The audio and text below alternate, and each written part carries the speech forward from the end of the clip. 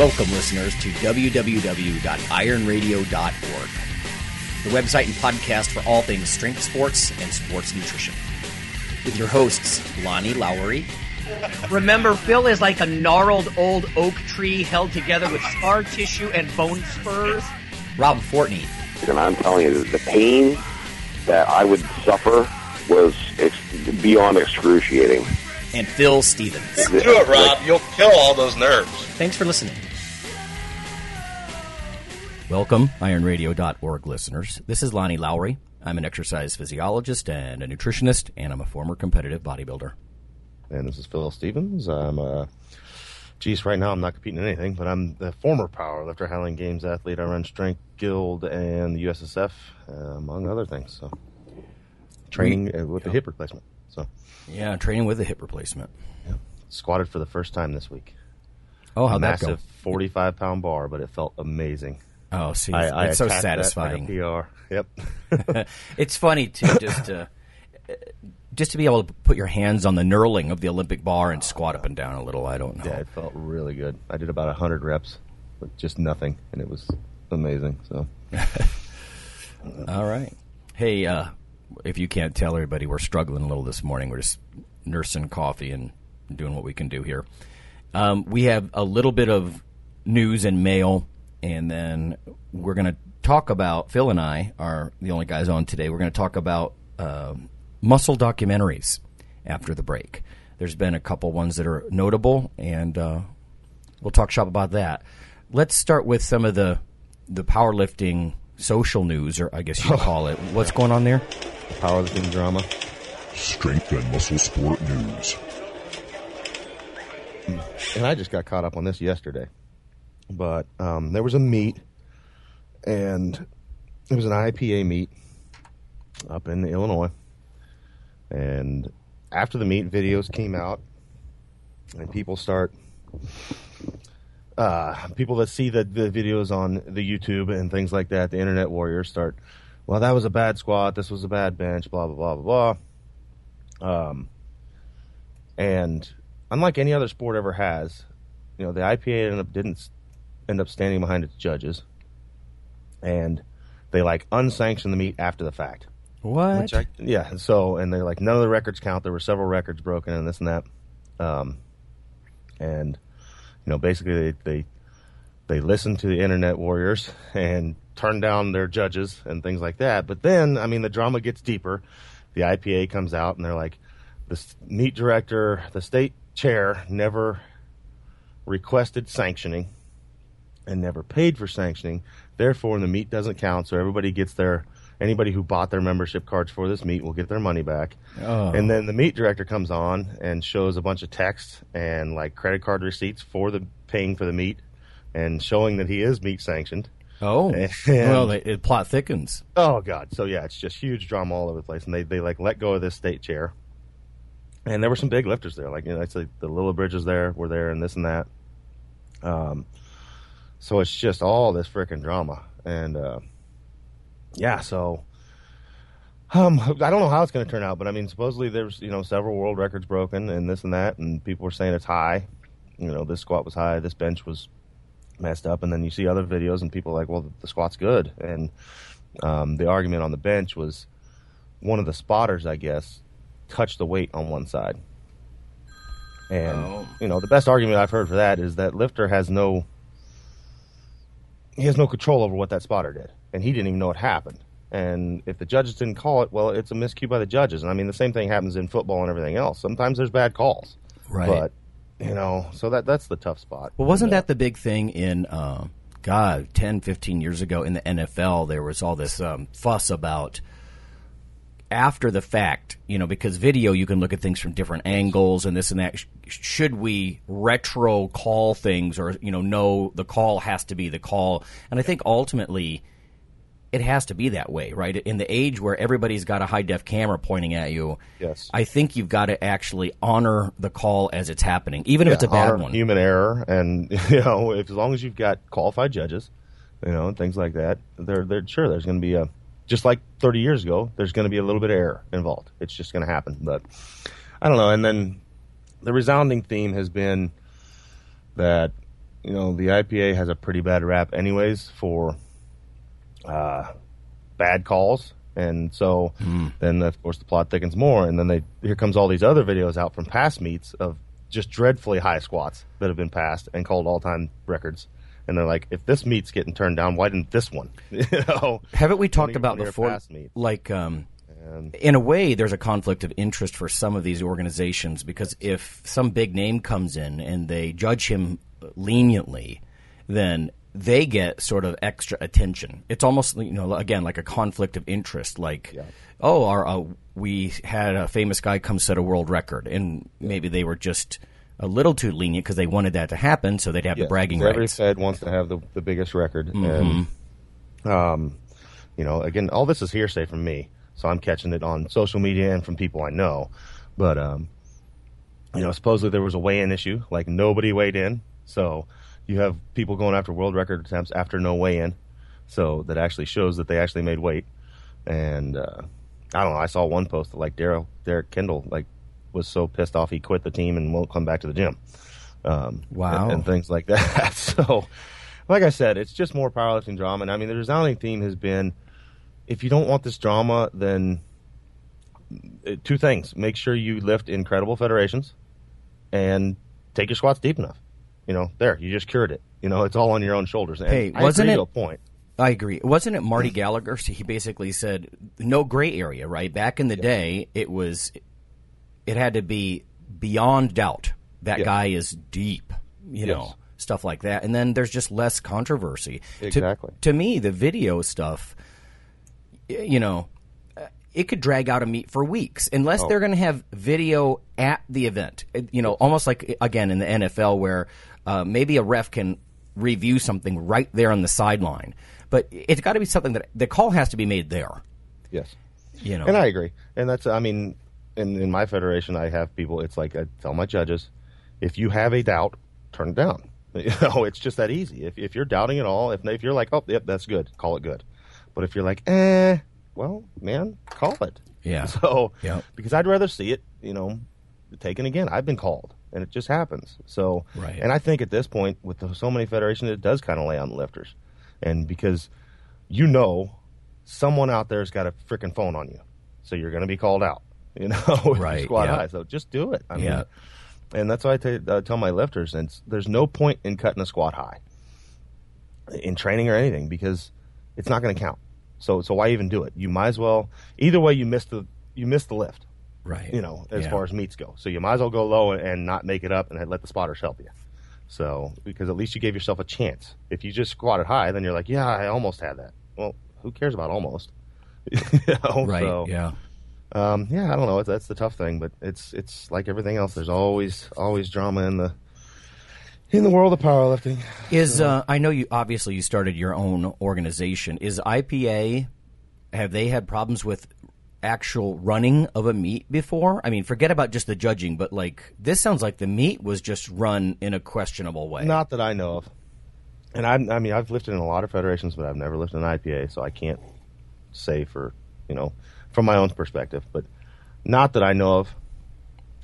It's just, there have been some high calls and stuff like that have been kind of gifted away from hearsay. But gotcha. I think this is the first one where I've heard no way in and stuff like that. So that's a first for me. I've never heard of a meet that does that. Interestingly, in bodybuilding, you don't really see that so much because if there's a bad call, a lot of people are like, well, they don't try to change the placings later. You know what I mean? But again, the subjectivity in bodybuilding is far greater, so... Well, that's the thing. I mean, it's almost just solely opinion based in bodybuilding. Yeah, so. there are certain criteria, but again, they're trying to codify subjectivity with it, really. But you know what I mean? I don't think anybody ever tries to say, no, he really was second place. He shouldn't have been in fourth.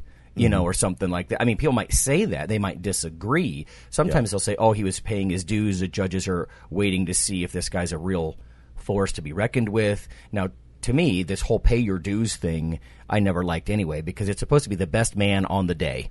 And if you're the best, I don't care if you're a 20-year-old newbie, new out of nowhere guy. If you're the best, then you're the best. Yeah. But in a sport like that, I think there's always going to be controversy. There's going to be there's always going to be groups saying this and that person should have won, and because of the subjectivity. Yeah, and yet powerlifting and strength should be less.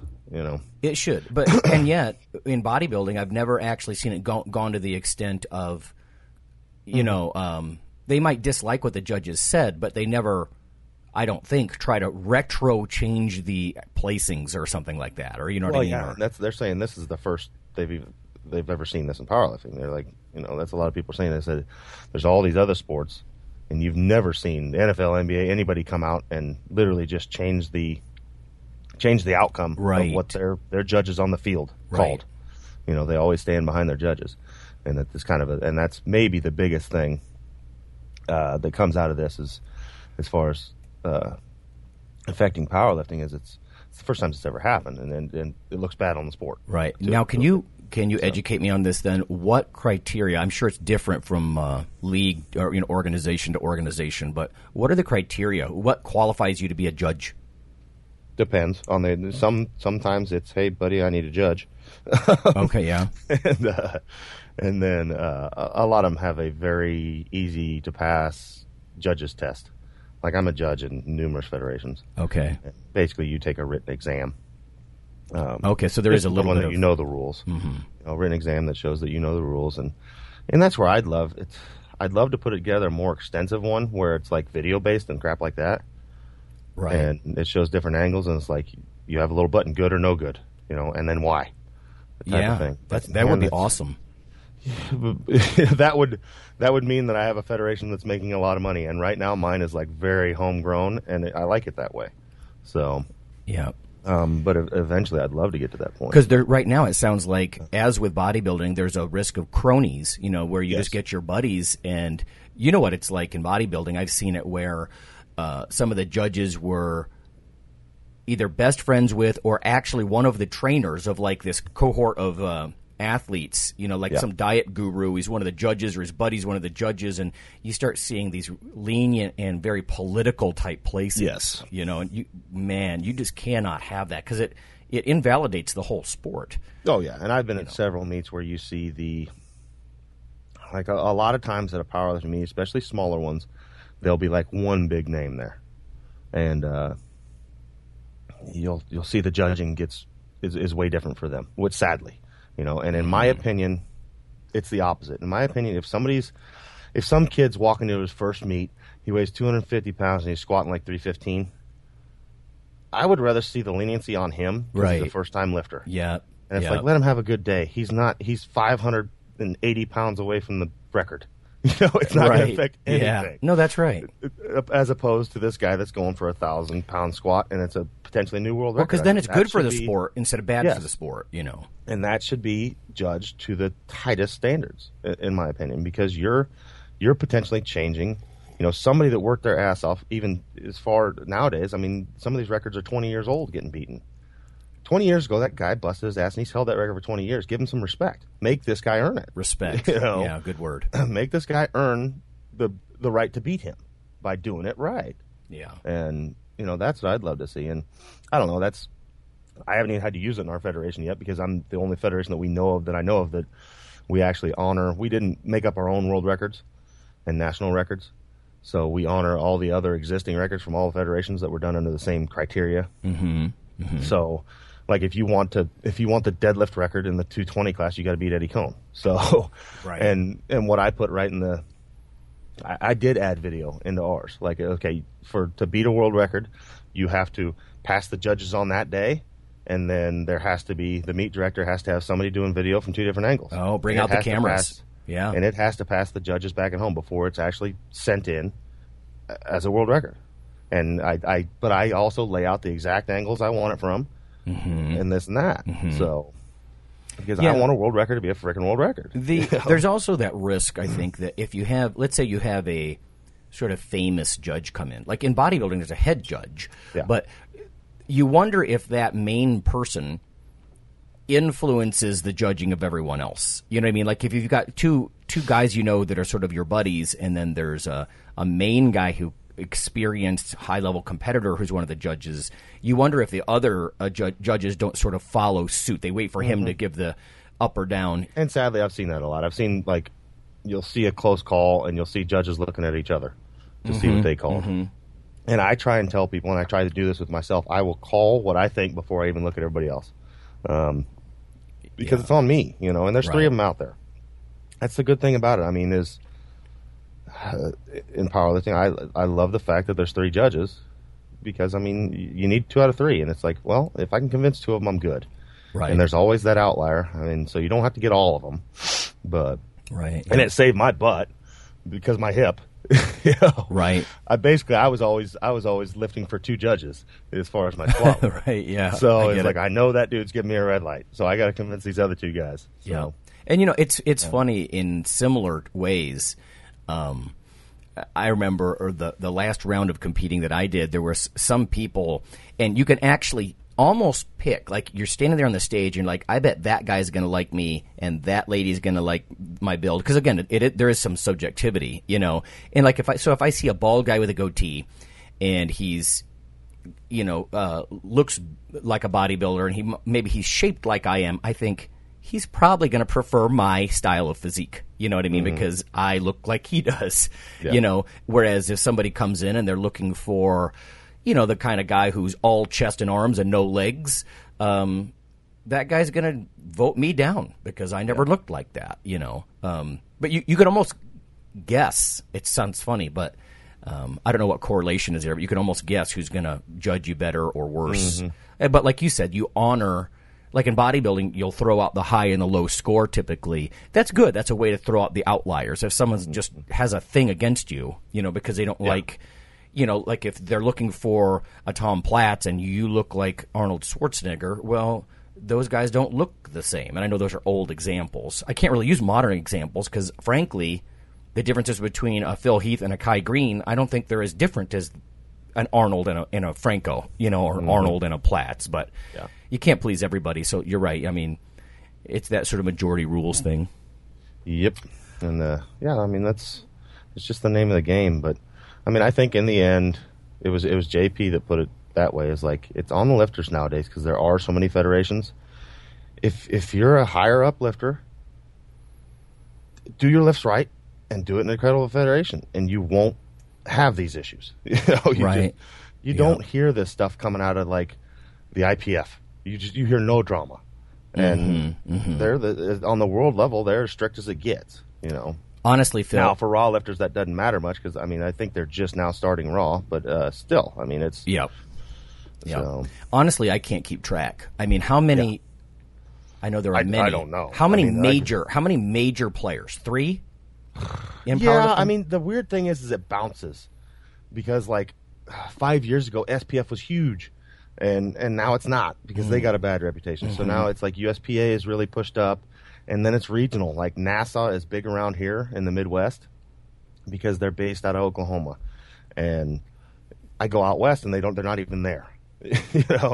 So it's really regional. But and like what was it? Raw, 100% Raw was coming up for a long time, and now I don't hear anything about them. So it's this weird, like lifters, big name lifters jump from this one, and I don't like that one anymore. I'm going over here, and so there's probably 3 or 4 at a time that are big, and that's the thing with mine. I mean, 2 reasons. I don't have the frickin' time to make it huge. If I all of a sudden had a staff of like 5 people, I'd go for it. Sure, yeah. But it's like I didn't start it for that. I didn't start a federation to get rich, and that's why I don't have a membership fee, and I keep the meets low because I just wanted a place for lifters to lift, and they get good calls and have a good time. So, and we give away some cash, but which I think is cool. I think that's a very cool aspect of what you do. Yeah, and it's a lot of this is just it is political, and it's usually somebody gets pissed off over at this federation. They used to be a higher up there, and then they decide to start their own because they want to make money because they see Joe Bob making money. Again, with the conflict, though, that's a conflict of interest. Instead of being about the health of the sport or the respect of some of these legends that hold these records, you're out to make money. In bodybuilding, I always saw that. Like back in the day, there was always the main event was always the National Physique Committee, the NPC. But then NABA was old school, and that was all the way back to Arnold's days. We'll talk about this a little after the break, but NABA is very hardcore. Those tend, in my mind at least, open competitions. You'll see some of the really dramatic physiques. You could call them drug physiques, whatever you want, but really hardcore stuff.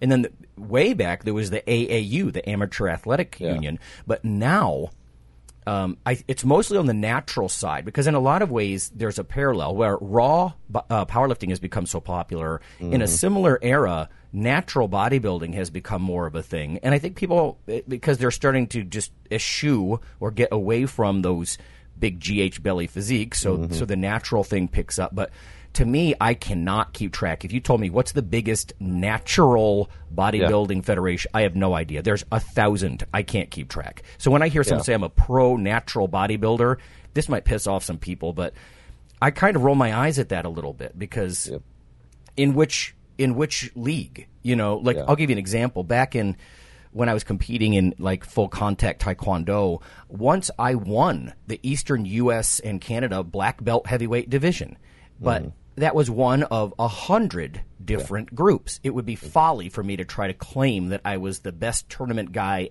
You know what I mean? Yes. Oh my God, not by a long shot. It's like how boxing turned out. There used to be a belt, and now there's like 17 heavyweight belts. And to be the world champion, so you'll see like a guy walk out with 6 belts. No, exactly. It's weird like that, and I'd love to get to the day when we were back to one federation, but the thing is, you never will, because there's so many, and I understand you won't, because I mean, one of the biggest ones here is USAPL. But damn, man, at a point they've gotten so strict that they don't let lifters lift, and that's why they lost a lot of lifters. I mean, they've just it goes both ways, doesn't it? Yeah, the rules have gotten so nitpicky. Like, if you move your head a millimeter, it's a bad lift. It's like that. My moving my head has nothing to do with me benching that bench. Right. It's like at a point you have to let the lifters lift too. But we don't want crap where they're like, the legs are swinging around off the floor and crap, stuff like that. Sure, there's a limit, but so that's the tough part. And I don't think you'll ever find. There's too many people involved, and people screw things up. Yeah, free market. People want their own set of rules. Like, you'll see people start a federation just because they don't like, this. I want to be able to squat and wraps instead of sleeves. And I've lifted in a ton of federations, and I just go lift in a federation that has a set of rules that I kind of like, and I don't go in there thinking world record. I go in there thinking I'm going to go in and try and beat my other stuff, and that's all that matters. And if you just go in there and have fun and do it that way, and if you actually put up some type of weird, no-named national record, then enjoy it. But, realize there's other real national records out there. So, right. And I hate seeing that, like you said. I mean, if you'd have called yourself, next thing you know, Lonnie's on the news as the best taekwondo person ever, and there's 7 other guys that hold the same title. Exactly. You just have to have some level of. It's not even just modesty; it's just realism. It's like there's like, I don't know, 15 different groups, and I think that's why, in fact, the Mr. Olympia was originally created. They got together all these Mr. Universes and and this and that, and they're like, let's put all the best guys and let them try for like some Uber show. I don't know, but. And I don't know. I like the AAU, like you mentioned AAU. We're going to one of their meets August 1st. I love that federation for the kids because, well, it's the only one that a ton of kids are involved in. And that's why they're trying to talk me into taking over it here in Kansas. And I don't mind doing it. Even though I own another federation, I'm fine with that because I love it because my kids have a chance to compete against other kids. And those guys are old school, too. That's like, here it is, 1939 it was first held, the Mr. America. Yeah. Wow. And it's drug free, and it should be for the kids. Right. And crap like that. And I really like that. So, and then the other federations, I don't care. I mean, people always ask me about the drug issue. It's like, well, it's part of the sport, and it's never going to be not part of the sport. So just get over it and move on. Right. So, well, that's sort of what disappointed me a little bit about sort of the natural movement in bodybuilding was that I've never. And maybe this is totally my ignorance, but I personally never took any of them as seriously as I have like NABA or the NPC. Well, I can't take them as seriously. And it's not because I just prefer enhanced physiques, but they're just back in like the 80s and 90s, they were sort of preachy. And I didn't like some of the message, like you can look like those pros. You just have to want it more and train harder and longer. No. Okay, no, you're not going to weigh 270 with 1% body fat. That's not going to happen. So they were sort of doing a disservice because a lot of young guys are like, I just don't have what it takes. And so there was this sort of preachy thing. And then now, like I said, it's just a quagmire of too many different groups. And, and that happened a lot in powerlifting. It was like these totally 100% natural federations would come out and they'd be taunting their records, and it was like, no, they got so far to the point where it's like, no, you're just creating records for the people that are lazy. You know? Yeah. Because at a point it was like there were records being broken that were like way below any record, and it's like, you know, that's just a record for somebody who really doesn't want to train that. God, that is so similar, right? Because it's just like in bodybuilding. No offense, but I don't want to see some guy. He's 5'10", he's 148 pounds. He might be ripped to shreds, but I kind of don't care. I don't know. There's not enough. I mean, bodybuilding should be about building. You know. Well, and in bodybuilding, it's gotten so far as you almost need. There's the drug-free, there's the almost drug-free, there's mediocre drug use, and now we've got full-blown. Lifetime measured free. by the gram. You know? Right. This is the 2 gram and under league. You know? Oh, that's funny. So, you know. Yeah, exactly. All right. Well, hey, I've got one little bit of news here before we'll sneak this in before break. We sort of went on a tangent there, but that's good. Iron listener advice. This is from Josh.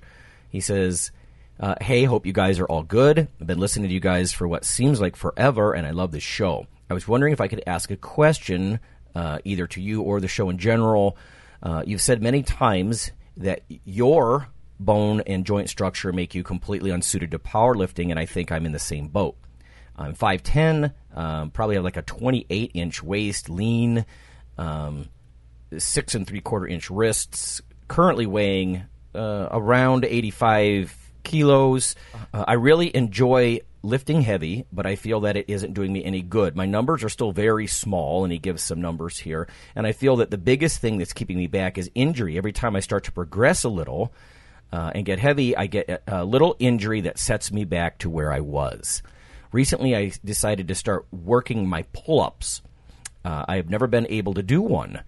I did a few weeks where I focused on chin-ups a few times a week, and before long got to being able to do a single and then double sets of pull-ups.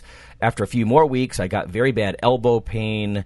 No other exercises seem to do this, but when I do a pull-up, I get a grinding sensation in my left elbow, and I get elbow pain. I wondered if this was due to elbow weakness, so I started doing a few sets of dumbbell curls once a week, which I don't usually do, and I instantly started getting wrist pain. I'm frankly feeling demotivated because it seems like something gets in the way no matter what I do, and I'm starting to feel like I am just not cut out for lifting. I've already had 2 shoulder surgeries to stop them from dislocating, etc. You guys know it's harder to strengthen a joint after surgery, but I never had really strong shoulders to begin with. I was wondering, generally, what advice can you give to lifters with small joints? Where do we have to be careful with volume, intensity, and frequency? And which of those destroy us the most? How can we balance all 3 to get growth without destroying ourselves? And then he says, secondly, any sort of specific training that I can do to enhance my joint integrity.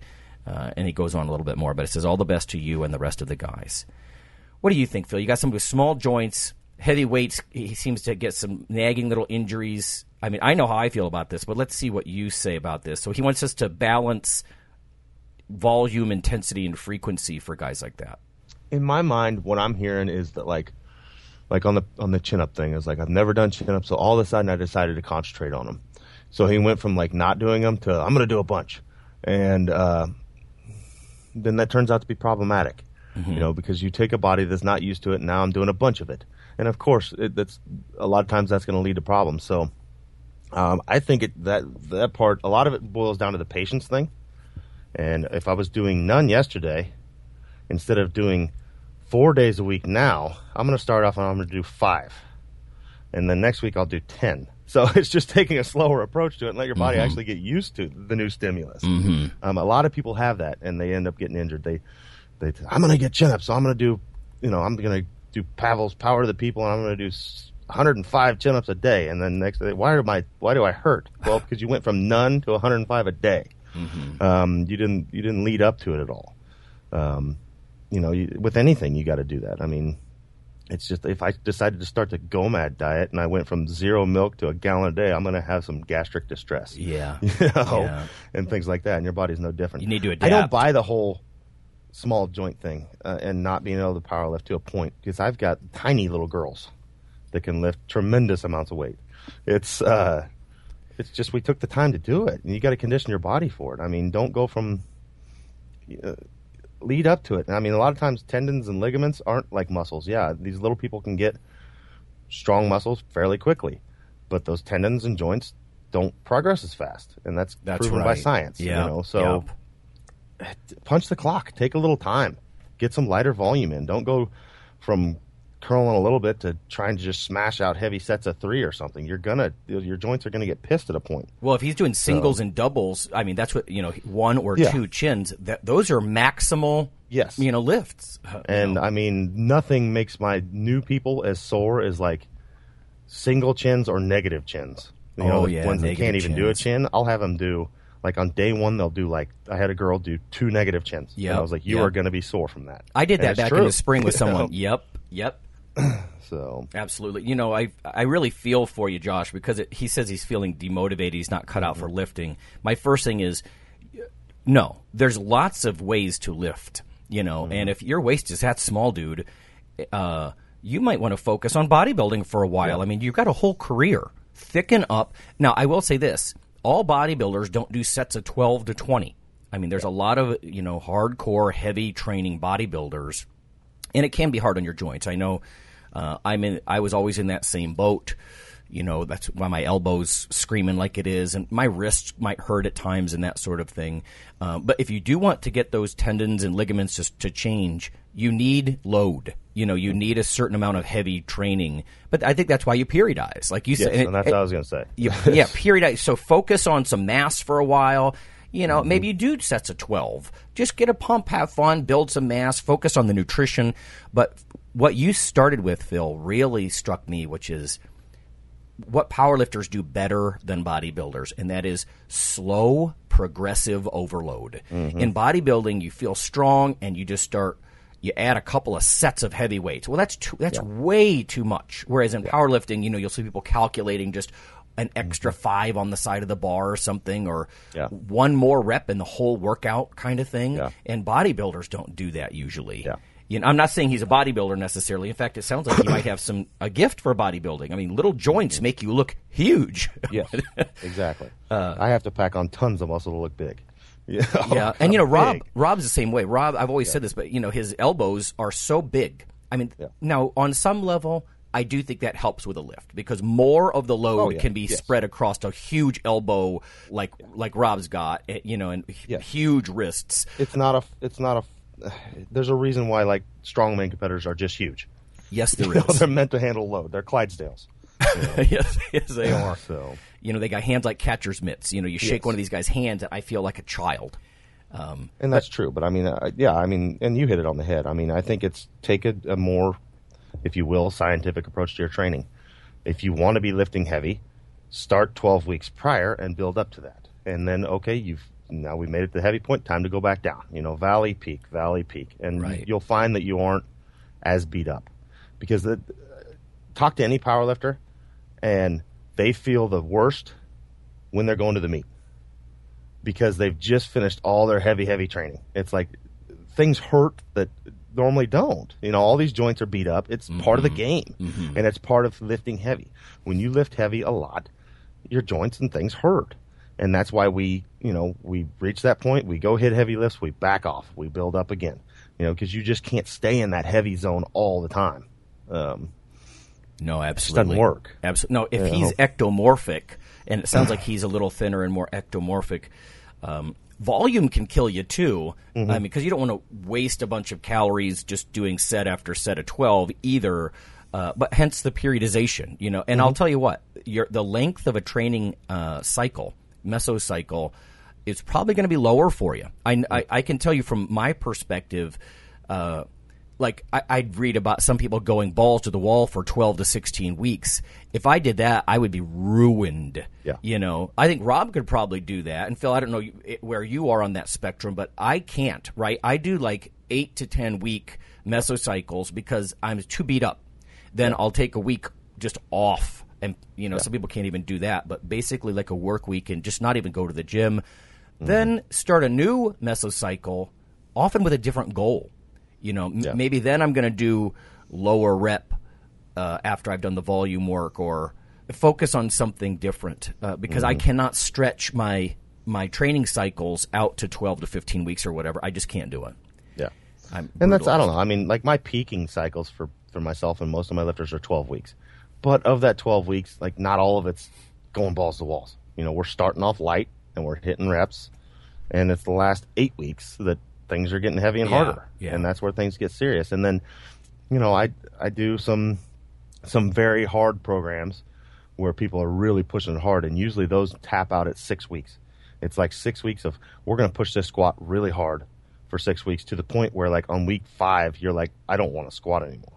And then, you know, after week 6, well, now we back off. I think that's really good advice. You can only handle it so long. You know. Yeah, I went to the very first International Congress on weightlifting and strength training, and there were superstar Eastern Bloc guys there, like Hakkinen and all these scientists, and there was a very clear-cut programming talk there. And again, these are these, you know, Finland, Soviet, Eastern Bloc kinds of thinking guys, and it was called 6 weeks to peak strength or something like that. And this was not some internet, maybe. This was a very, very heavily scientifically based thing. And they were basically showing nervous system and hormonal effects and training super, super heavy. They were suggesting that anything beyond about 6 weeks for a heavy, low rep peak, like in the 90% range, is probably excess for a lot of people. Yeah. And I just thought that was interesting. But. Real quick before we go to break, he also said, secondly, any specific training that he can do, like is it valid to strengthen your biceps and triceps to stop elbow pain, or what can he do for his wrists? What do you think? Yeah, I mean, I suppose like biceps and triceps, it depends on the issue, but a lot of time, like we said, I mean, some lower volume and even controlled movements for those joints.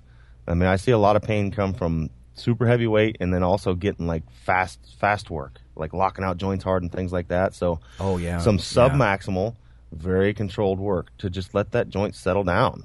And then your wrist, I mean, simple things like wrist rollers and things like that, they do work. They're boring, but it's work like that gets it done. I mean, I'm doing freaking adduction and abduction with 5 pounds right now, but it helps. It bores the hell out of me, but I know I got to do some of that. Yeah, different angles like that. I mean, your elbow, it doesn't do a whole lot of fancy stuff like a ball and socket joint, you know. So your choices would be something like biceps curls or some type of triceps work. If one kind of triceps work hurts, don't do it. You know, like lying extensions, if hit heads or skull crushers are killing you because those are notorious. Maybe you do some like cross bench dips, with a couple of 45s on your lap or. I have a lot of people that's that way. Like, I can't do dips, man. They just hurt every time. So, well, good thing we have 700 other things to choose. Yep. So, or and there's finding that out. For your elbow too. I mean, I think a lot of people overlook like hammer curls or reverse grip. You know, like pronated grip curls, because that'll start targeting your brachialis or brachioradialis, and not just your biceps muscle itself all the time. So there are some smaller supportive joints around there, that you can do with just different angle and variety. For wrists, I mean, from the old bodybuilding school, there was always just sort of lay your forearms on a bench and just do forearm flexions, or flip it around and with palms down and do forearm extension types of things. But of course, there's tons of other grip and, Mike Nelson was talking about grip work just the other week. So my guess though is, I mean, if I'm not saying I'm right, but I would guess I'm right, is that he's really got this mindset of every set he goes needs to be balls out. And I think this is something that powerlifters do well as far as assistance work. Yeah. It's the whole, I'm going to do some for a few. And, when it comes to assistance work, it's just, I'm going to get some in. It's almost and like prehab. It doesn't have to be, Your assistance work, it's such small little muscles. It's not a squat. You know, you don't have all these other little supporting muscles to lean on when things get wore out. And it's such a small joint that you're asking to load. It's just push some fairly hard sets and do a few of them. You know, and that then takes a lot do of that patience. for months. You know, Yeah. you don't need to be, you know, your eyes don't need to be popping out of your head trying to hit a set of curls because you're straining so hard on that joint. Just do some. I do think mass cures a lot of problems. You know, Yeah. A lot of muscle mass heaped around a joint. I mean, look at Yeah. like the shoulder joint's a classic example of that. You know, but well, there you go, Josh. Thanks for the question. I definitely sympathize with you. I don't think there's any problem. Take some, maybe shorten your mesocycles. Be careful with that. Yeah, choose a main goal for the next 8 or 10 weeks. You know, and maybe it's hypertrophy, and you're focusing on the nutrition and getting plenty of calories and protein and healthy fats, and you're trying to just hypertrophy like crazy, you know, and that kind of stuff. Because on some level, you've got to hypertrophy, I think, if you want thicker, more stable joints, you know, on some level. So. Okay, let's go to break. When we come back, we're going to talk about some of the best muscle and strength documentaries.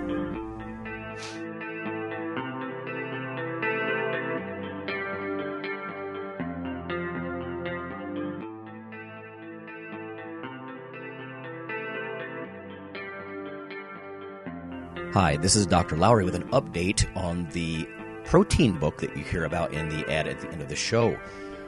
If you simply Google CRC Press and protein, there's a new development. On the right side of the page, you can see ebook, and there's a purchase/rent option. And the cool thing here is if you check that out now, because they have an agreement with VitalBook, you can actually download the ebook for $69 US. So that's 31% off the $99.95 cover price. So that's pretty fantastic. $69, I think that's going to drop it into the affordable range for a lot of people, and you can even rent it. Lower down the page, they have 180-day rentals and 1-year rentals, so you can access the book in electronic format and get some of this juicy information. So, thanks.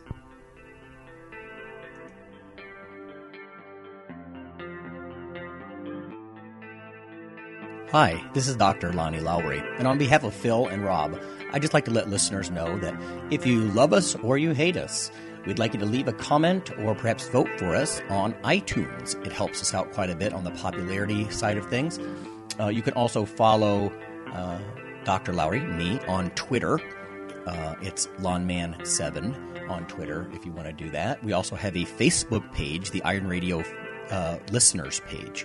So whether it's leaving a comment or voting for us or following us on Twitter or Facebook, that would be fantastic. Also, occasionally Rob or myself will write an article for another website, and Phil will as well. So lots of ways to interact, follow us in other media, and vote for us, and keep things going strong on Iron Radio. Thanks.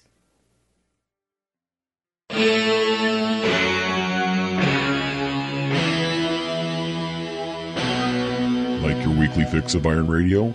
In addition to being a popular institute on iTunes, we are also on email.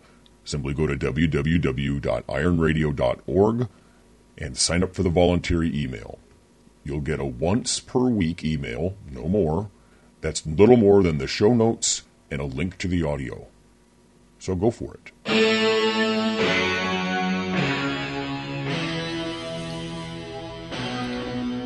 Okay, listeners, we are back. It's Phil and Lonnie, and we're going to talk about some bodybuilding and powerlifting and muscle documentaries. We've never touched on this before. We might have mentioned them in casual conversation, but never had a topic specifically about this. I've got a list of maybe 4 or 5, and Phil and I, some of us have seen one or the other, but we're going to give our thoughts on some of these things. And we're going to start, I think, with number 1. In fact, if you look at the IMDb, that movie database online of the top 10 muscle movies, Pumping Iron is number 1, 1977. Of course, that was the Gold's Gym Venice documentary. Come on. Nice. Let's get late last night. Keep going. Come on. Horse them on. Let's do it. Come on. Oh, come on now. 5, 6, 7. Come on now. 1. Yeah. 2. Come on. 3. Come on. 4. I don't know. First of all, let me ask you a few things here, Phil. So, on a 10 scale, rate pumping iron for you.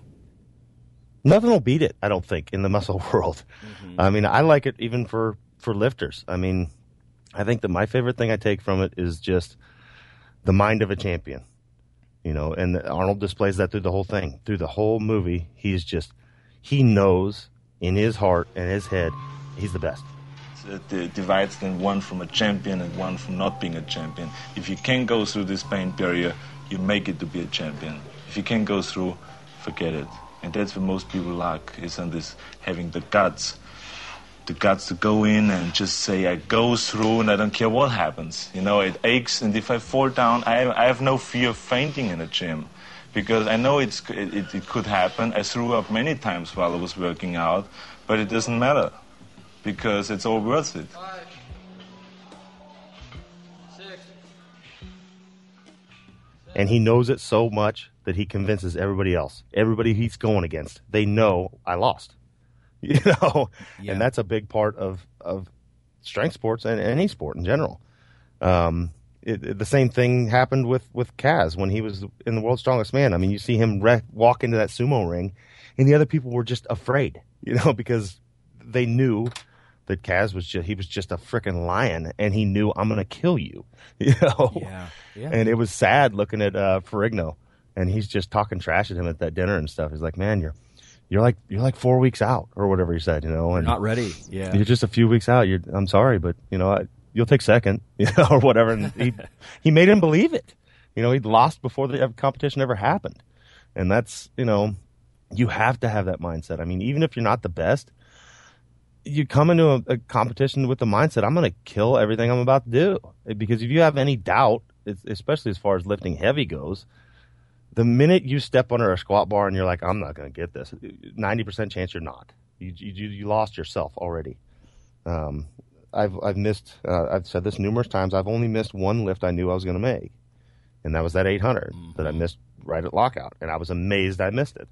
Because mentally I knew I'm going to pick this thing up and the crowd's going to go crazy. I'm going to be happy. And, you know, so, I mean, that's the biggest thing I took from that. I don't think any of the other documentaries as far as that have touched it. I mean, it's a well done piece. You know, in an upcoming, I'm going to talk about an upcoming documentary here in a second, but Tom Platz described Arnold similarly to the way you did, which was, he said, that guy's in love with life. I want to be like that too. You know, I mean, he was enjoying every second of it. Yes. And when you're on top, I guess it's easier to enjoy like that, but yeah. I mean, who doesn't want to be like that? I think that's why it was so inspirational. You know, bodybuilding was being introduced to the public in a kind of a weird way. You know, a lot of people, I mean, it was well done, but it was so bizarre. There were so few. Muscle culture hadn't kicked up in the late 70s. And, you know, they show these guys doing all kinds of stuff from ballet classes to enhance their posing and, you know, some of the social interactions in the gym and all that sort of stuff. But yeah, Arnold did display that sort of love of life, that super charismatic, you know, because you can argue that some of the physiques on the stages weren't any worse than his, but something about his, like, strength of persona even influenced the judges, you know. It was very, very cool stuff. I just alluded to this, but there's another one on my list. The second one is The Comeback. You can actually find it free on YouTube under Total Rebuild.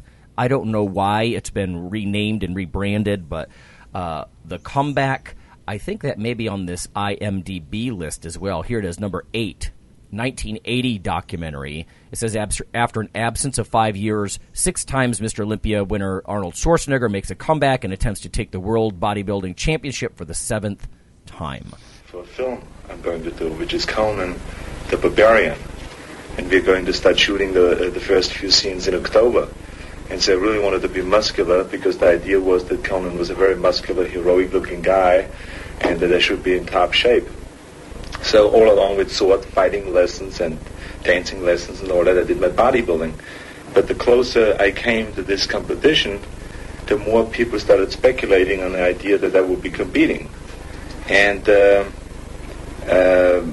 the more I started thinking about the possibility. And so around 3 weeks or 2 weeks ago, I decided, well, I think it would be kind of an interesting challenge, really, to do something in 8 weeks that most of the guys do in preparing a year or 2 years in advance. Samir Bannout is in that one, Boyer Coe, Ed Corney, Franco Colombo. There's Bill Pearl making comments in there. I think he was one of the judges, actually. And, of course, we've had Bill on the show.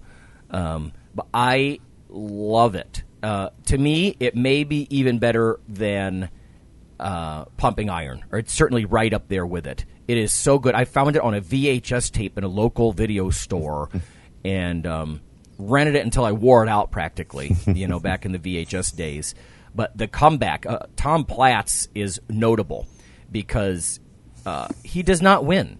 He's in the best shape of his life. I mean, they interview him backstage, and after he knew he wasn't called out in the final 5 or 6 guys, and he says, "Am I disappointed? Yeah, I'm disappointed. I'm the best I can be right now." But he looked amazing. Again, it might have been sort of that pay your dues sort of thing. And, he was sort of bringing giant legs to people's attention for the first time. But make no mistake, Tom was ridiculous in the upper body, too. His back could have been a little bit deeper or, a little bit better compared to some of the other guys. But he was freaking amazing. And just the humility and the hope and the drive of these guys, it's so inspirational, and I think it's why these old documentaries like Pumping Iron or The Comeback, again, or Total Rebuild on YouTube, it's so inspirational to some of the young guys. I consider bodybuilding philosophical, very much so. I question my existence. Why do I exist? Where am I going? I always had this craving for more. I compare this to Jonathan Livingston Seagull. This Seagull wanted to do something different than the normal everyday thing which he was supposed to do, and they urged him to do. He wanted to expand and to wonder and to do something unique and artistic, and not only in the sense for expanding his artistic ability, but in the sense of his expanding his awareness. To me, it's the same type of thing I associate with my bodybuilding. So naturally, the dedication I have for the sport is very intense.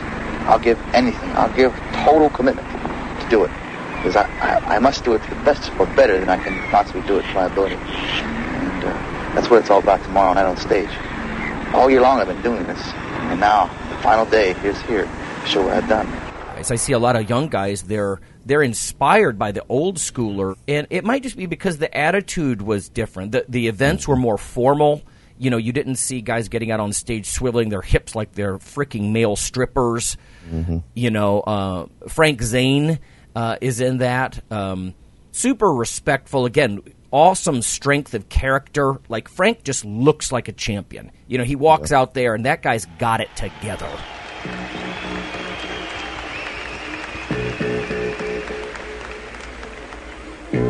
Die Startnummer 7 für die USA startet Frank Zane.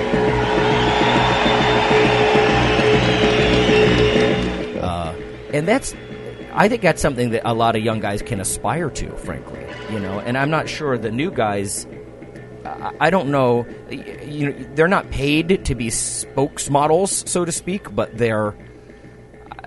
I don't know. They're not the charisma level of some of those other guys, from the, like I said, the 80s, 90s. Maybe that's the old fart in me talking. I don't know. Yeah. Well, a lot of the ones now, it's like, you keep the microphone away from them, and everything will be okay. Just don't let them talk. Good point. Because one of the reasons I think Arnold was talking circles around Lou Ferrigno is because Arnold is just smarter. He's just a more intelligent guy. Yeah. I don't know. Okay. Bigger, Stronger, Faster is number 2 on this IMDb list. 2008 documentary. It says, an examination of America's win-at-all-cost culture from the perspective of bodybuilding and performance-enhancing drugs as it focuses on a pair of siblings chasing their dream. This is Chris Bell. What do you think? I loved Chris's documentary. I mean, I loved it because it's one of the only normally a documentary, like you see it and you clearly know within the first 5 minutes, oh, okay, yeah, they're taking this side of the argument. Yeah, they're going to show that one blatant side. And Chris, I think, I don't know if you can do a better job of really focusing on both sides. And he interviewed people from both sides, experts. And, I think it was probably the best and may always be the best documentary ever done on performance-enhancing drugs. Just as far as a standpoint. I mean, I point everybody to watch it if they have a question about it, because it really answers a lot of questions that the general public don't know. As far as, basically America, it's like drugs, big cheater, and Chris does a good job of covering that. And yeah, so they gave it a 7.6 out of 10, which is actually one decimal notch higher even than pumping iron. What would you give it on a 10 scale? Bigger, stronger, faster? Well, the thing is, I'd probably rate pumping iron higher than that, but we're in a population that do that. I don't know. I'm 8 or 9 out of 10. Yeah. I mean, me too. The thing is with that IMD is you're talking, there's a bunch of people that probably aren't into our culture that has ended up watching it and very much. rank it lower. Oh, yeah. So, I think anybody in our culture would rank it very high. No, I think he did a really good job of that film. Well, I think the focus on performance-enhancing drugs is something you did not see in Pumping Iron or The Comeback. I mean, that was sort of the elephant in the room, of course. Yes. And these guys, they dared to talk about it. But, yeah, not in some after-school special preachy sort of way, like cheater, so bad, not legitimate. And yet they weren't trying to say hooray for steroids either. Yes, exactly. Which would have illegitimized them, And there's some very interesting stuff in there about other sports. People tend to look at the strength sports as, because they're obvious examples. You see some huge, jacked Kazmaier or powerlifter, bodybuilder type guy. They're poster boards for, wow, this guy's not completely natural. But, he was with the sprinters and some of the other things that they discussed. I'm pretty sure that was bigger, stronger, faster than. Oh yeah, and even performance arts. He went in with the singers and musicians, right? And taking what is it, Adderall or whatever the hell they take to calm their nerves before they. And it's like there's not much of a difference, and yet we don't frown upon that. Yes, they're still altering their natural state to do better in their chosen craft. Yeah, it's. Yeah, the hypocrisy around not just recreational drugs, basically, like drinking and smoking and that sort of stuff. Most people aren't so down on that because they want to do some of that too. And it's easy to point a finger at some of these performance-enhancing anabolic drugs because a lot of people, they simply don't want to do that too, so they can point a finger at it. And like you said, it's a difference. The weird thing is, I mean, nobody would frown on if my next door neighbor went to GNC and bought the latest so-called testosterone booster or whatever. He's trying to enhance his personal self, and everybody'd be fine with that. The minute he went and actually bought the real stuff, oh, horrible. He's trying to do the same thing, the same exact thing. He's just choosing something that's much more effective. Yeah, so, right. It's part of it. It's part of sports. It's never going away. And I mean, I think he did a good. Everybody thinks that the minute you take performance enhancing drugs, that like your heart's going to explode, you're going to die, and your liver's going to fall out. Your liver's, and he does a good job of explaining that. And like you said, but he doesn't at the same time champion say everybody should be doing it, because there are definitely side effects and bad things to it, but I think they're a lot overblown, and he does a good job of showing that. And I think it's one of the few documentaries I would probably show in a classroom because it opens a lot of people's eyes, even if they go into that with a very ignorant viewpoint, either pro or con. It kind of walks that delicate middle line with just facts, Yeah. Yep. So, yeah, and I was surprised they gave it a 7.6 out of 10 because, again, IMDb is, like you said, that's not part of a strength culture, and they're even people on here are rating it fairly high. So it must have struck the right chord even with people outside of the muscle subculture, you know. Okay, just moving down the list here. Generation Muscle. I remember watching parts of this, and there are free clips on YouTube. Maybe I'll put some links in the show notes. Did you get to see Generation Muscle, Phil? No, I didn't. I never brought myself to watch it. Yeah. You know, right. Well said. I think I was kind of the same thing. I'm like, I'm not sure I'm quite as motivated, you know, by like the Jay Cutlers and the Kai Greens and that kind of stuff. I mean, they look amazing, but I don't know. And again, it might be an age-related thing because I know I have some students that are very stoked about that. It did get pretty good ratings from IMDb. It's not like it was ripped on badly. And you know what? At least it was, you could almost look at it like a follow-up to Pumping Iron. I mean, I knew there was Pumping Iron 2 about the women back in the mid-'80s, but Generation Iron, they give it 7.2 out of 10. This is a 2013 documentary. It says a documentary follows top bodybuilders as they train to compete in the Mr. Olympia competition. Mm-hmm. And then as far as the people in it, it says Arnold Schwarzenegger, Mickey Rourke, Lou Ferrigno. There's a number of names on here. So I don't know, maybe listeners make some comments on our Facebook page. Maybe we start a thread about some of these things because I'm sure there's a lot of documentaries that we're not hitting on. Yeah, I actually had that a student of mine, his name was Mike, he actually lent it to me once or twice, and I never got around to actually... I didn't want to be highly disappointed. So, yeah. And I'll just be honest. And it was like, Well, 7.2 out of 10 from the Gen Pop judges here, you know. I'm surprised by that, and I think I'm at least going to go give it some YouTube clip time, you know, so I can take a look at some of that stuff. Like I said, it's the Jay Cutlers and the Kai Green and Phil Heath and that kind of stuff. I don't know. It's there's less variation in the physiques. I've said it before. You know, they're almost cookie cutter. You know, talk about mass curing everything. I mean, even the weaknesses. But it's also the GH belly and the stuff that like Arnold's been really railing about lately too. You know, the judges should be saying, listen, you look huge, you're ripped, that's cool, but that belly, you're not in the top 5. You know, and actually call them out. But anyway, and then you said you had one called Strong. Yeah. What was that about? The documentary that followed. It follows Cheryl Hayworth, who's a top Olympic weightlifter for America, women's Olympic weightlifter. This was back in 2012 when it came out. And it was kind of following her at the end of her career and trying to make basically one last shot. You know, type of thing. She had struggled some injuries and things like that, and trying to do this comeback and stay on top. And yeah, I think it was a good show. And I mean, it shows that part of it. You know, an athlete coming towards their end and trying to end on kind of a champion status.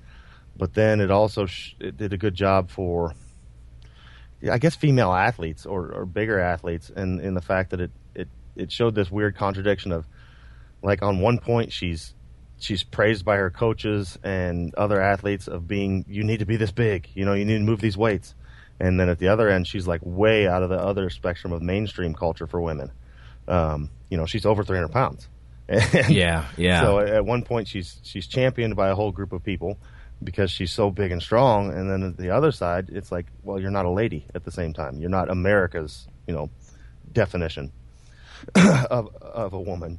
And, so it's neat in that aspect. I think it was well done. How strange for her, you know, to be celebrated by like the insider culture.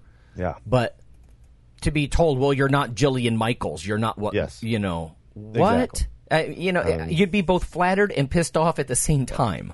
Yeah. You know, depending on who you're talking to. You hear that crap all the time. It's the same thing as the YouTube experts that see Benedict Magnuson deadlift 1,015 and they're like, yeah, but he's fat. Well, I don't care. It's 1,015 pounds. You do that to be skinny. That's beside the point. You know, that has nothing to do with it. Well, I think all the way back to the days of like Lexiev and a lot of like the super heavy, we have this idea that there's like Olympic weightlifters or powerlifters are these like super huge but also fat I don't know, like this rare class of athlete in some weird contradictory zone like a sumo wrestler or something, and we don't know what to do with them. We don't know what to. Should we be impressed? Should we not? Yeah, and people just they can't view it for what it is, an amazing feat. It's like, I don't know what it is. Everybody always wants to knock somebody down a peg. I could do that too if I was 400 pounds. No, you couldn't. You really couldn't. Right. So. You do it. Yeah, go ahead and do it then. It's like, no, you don't have the desire and the will and the to do what it takes to lift 1,000 pounds or throw as a female 400 pounds over your head. It's an amazing feat, and let her have that. It's okay that you suck compared to her. Admit it and move on. Admit it. So, and that's what I like about things like that is it's It just shows that side of it. But it's that contradictory thing where I think a lot of actually younger guys, how we just had the Josh asking us about my joints are small, am I cut out for lifting? And I would say absolutely.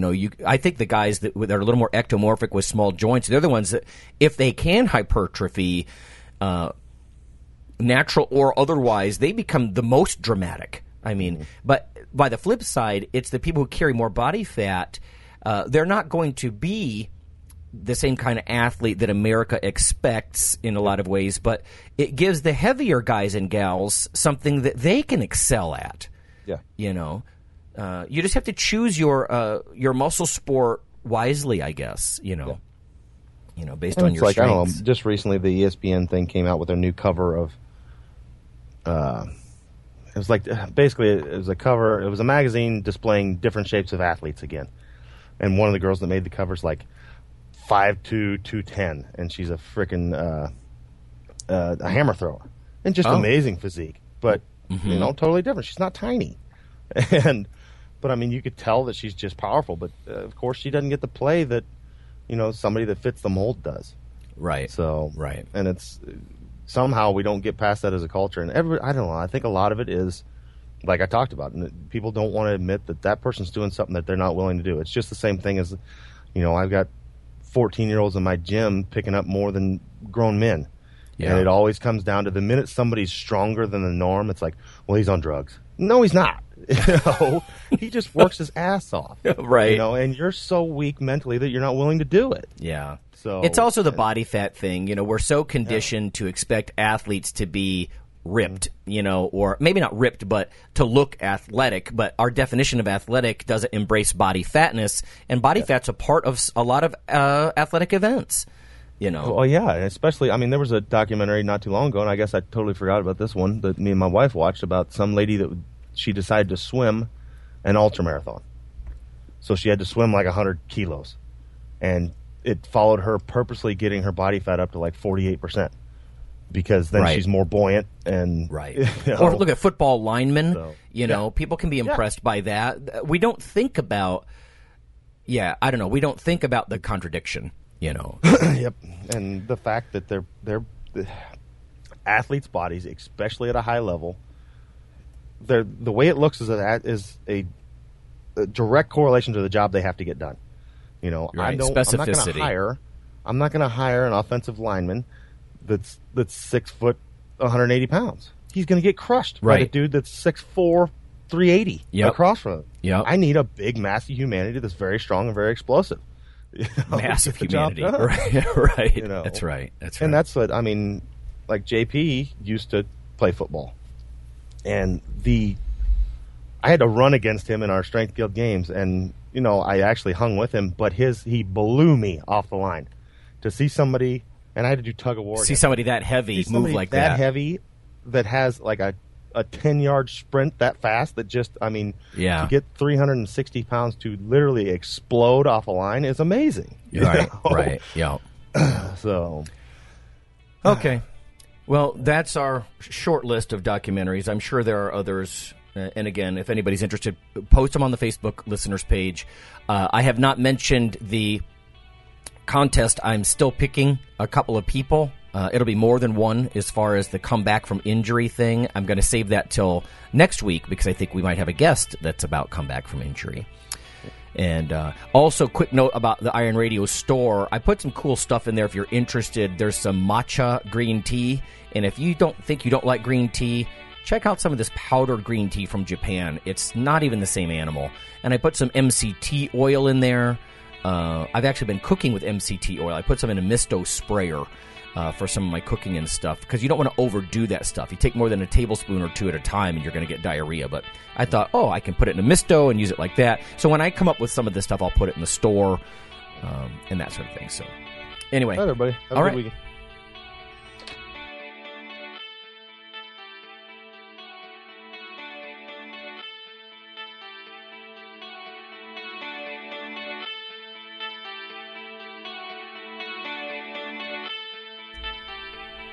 Hey listeners, have you seen the store at ironradio.org? There are 3 halls in the store. One for Phil, one for Fortress, and one for myself, Dr. Lowry, and they're thematic. So you can go into our Halls of Iron store and choose based on your goal. If you need something to learn or read or something nutritional, you can look in my store, Lonnie's store.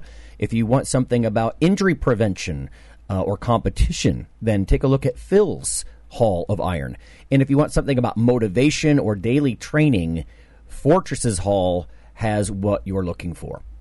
There are some fun, heroic descriptors as you browse through the store, so we try to make it a little more fun than the average boring online store. And whether you're a novice lifter or someone more experienced, you can take heart that you're not wasting your time.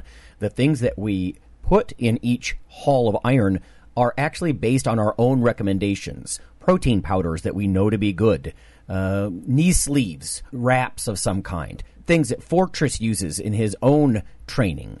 The stuff you see, you know is good. This way you don't waste time. So check out the Iron Radio store at ironradio.org and let us know what you think on the forums, and certainly you can request products and we will screen them before they go in. So thanks for listening. Iron Radio is accepting donations. If you like what we do, the professors, the scientists, the bodybuilding show promoters, the athletes themselves in powerlifting and bodybuilding, please consider making a donation or maybe buying something from the ironradio.org store.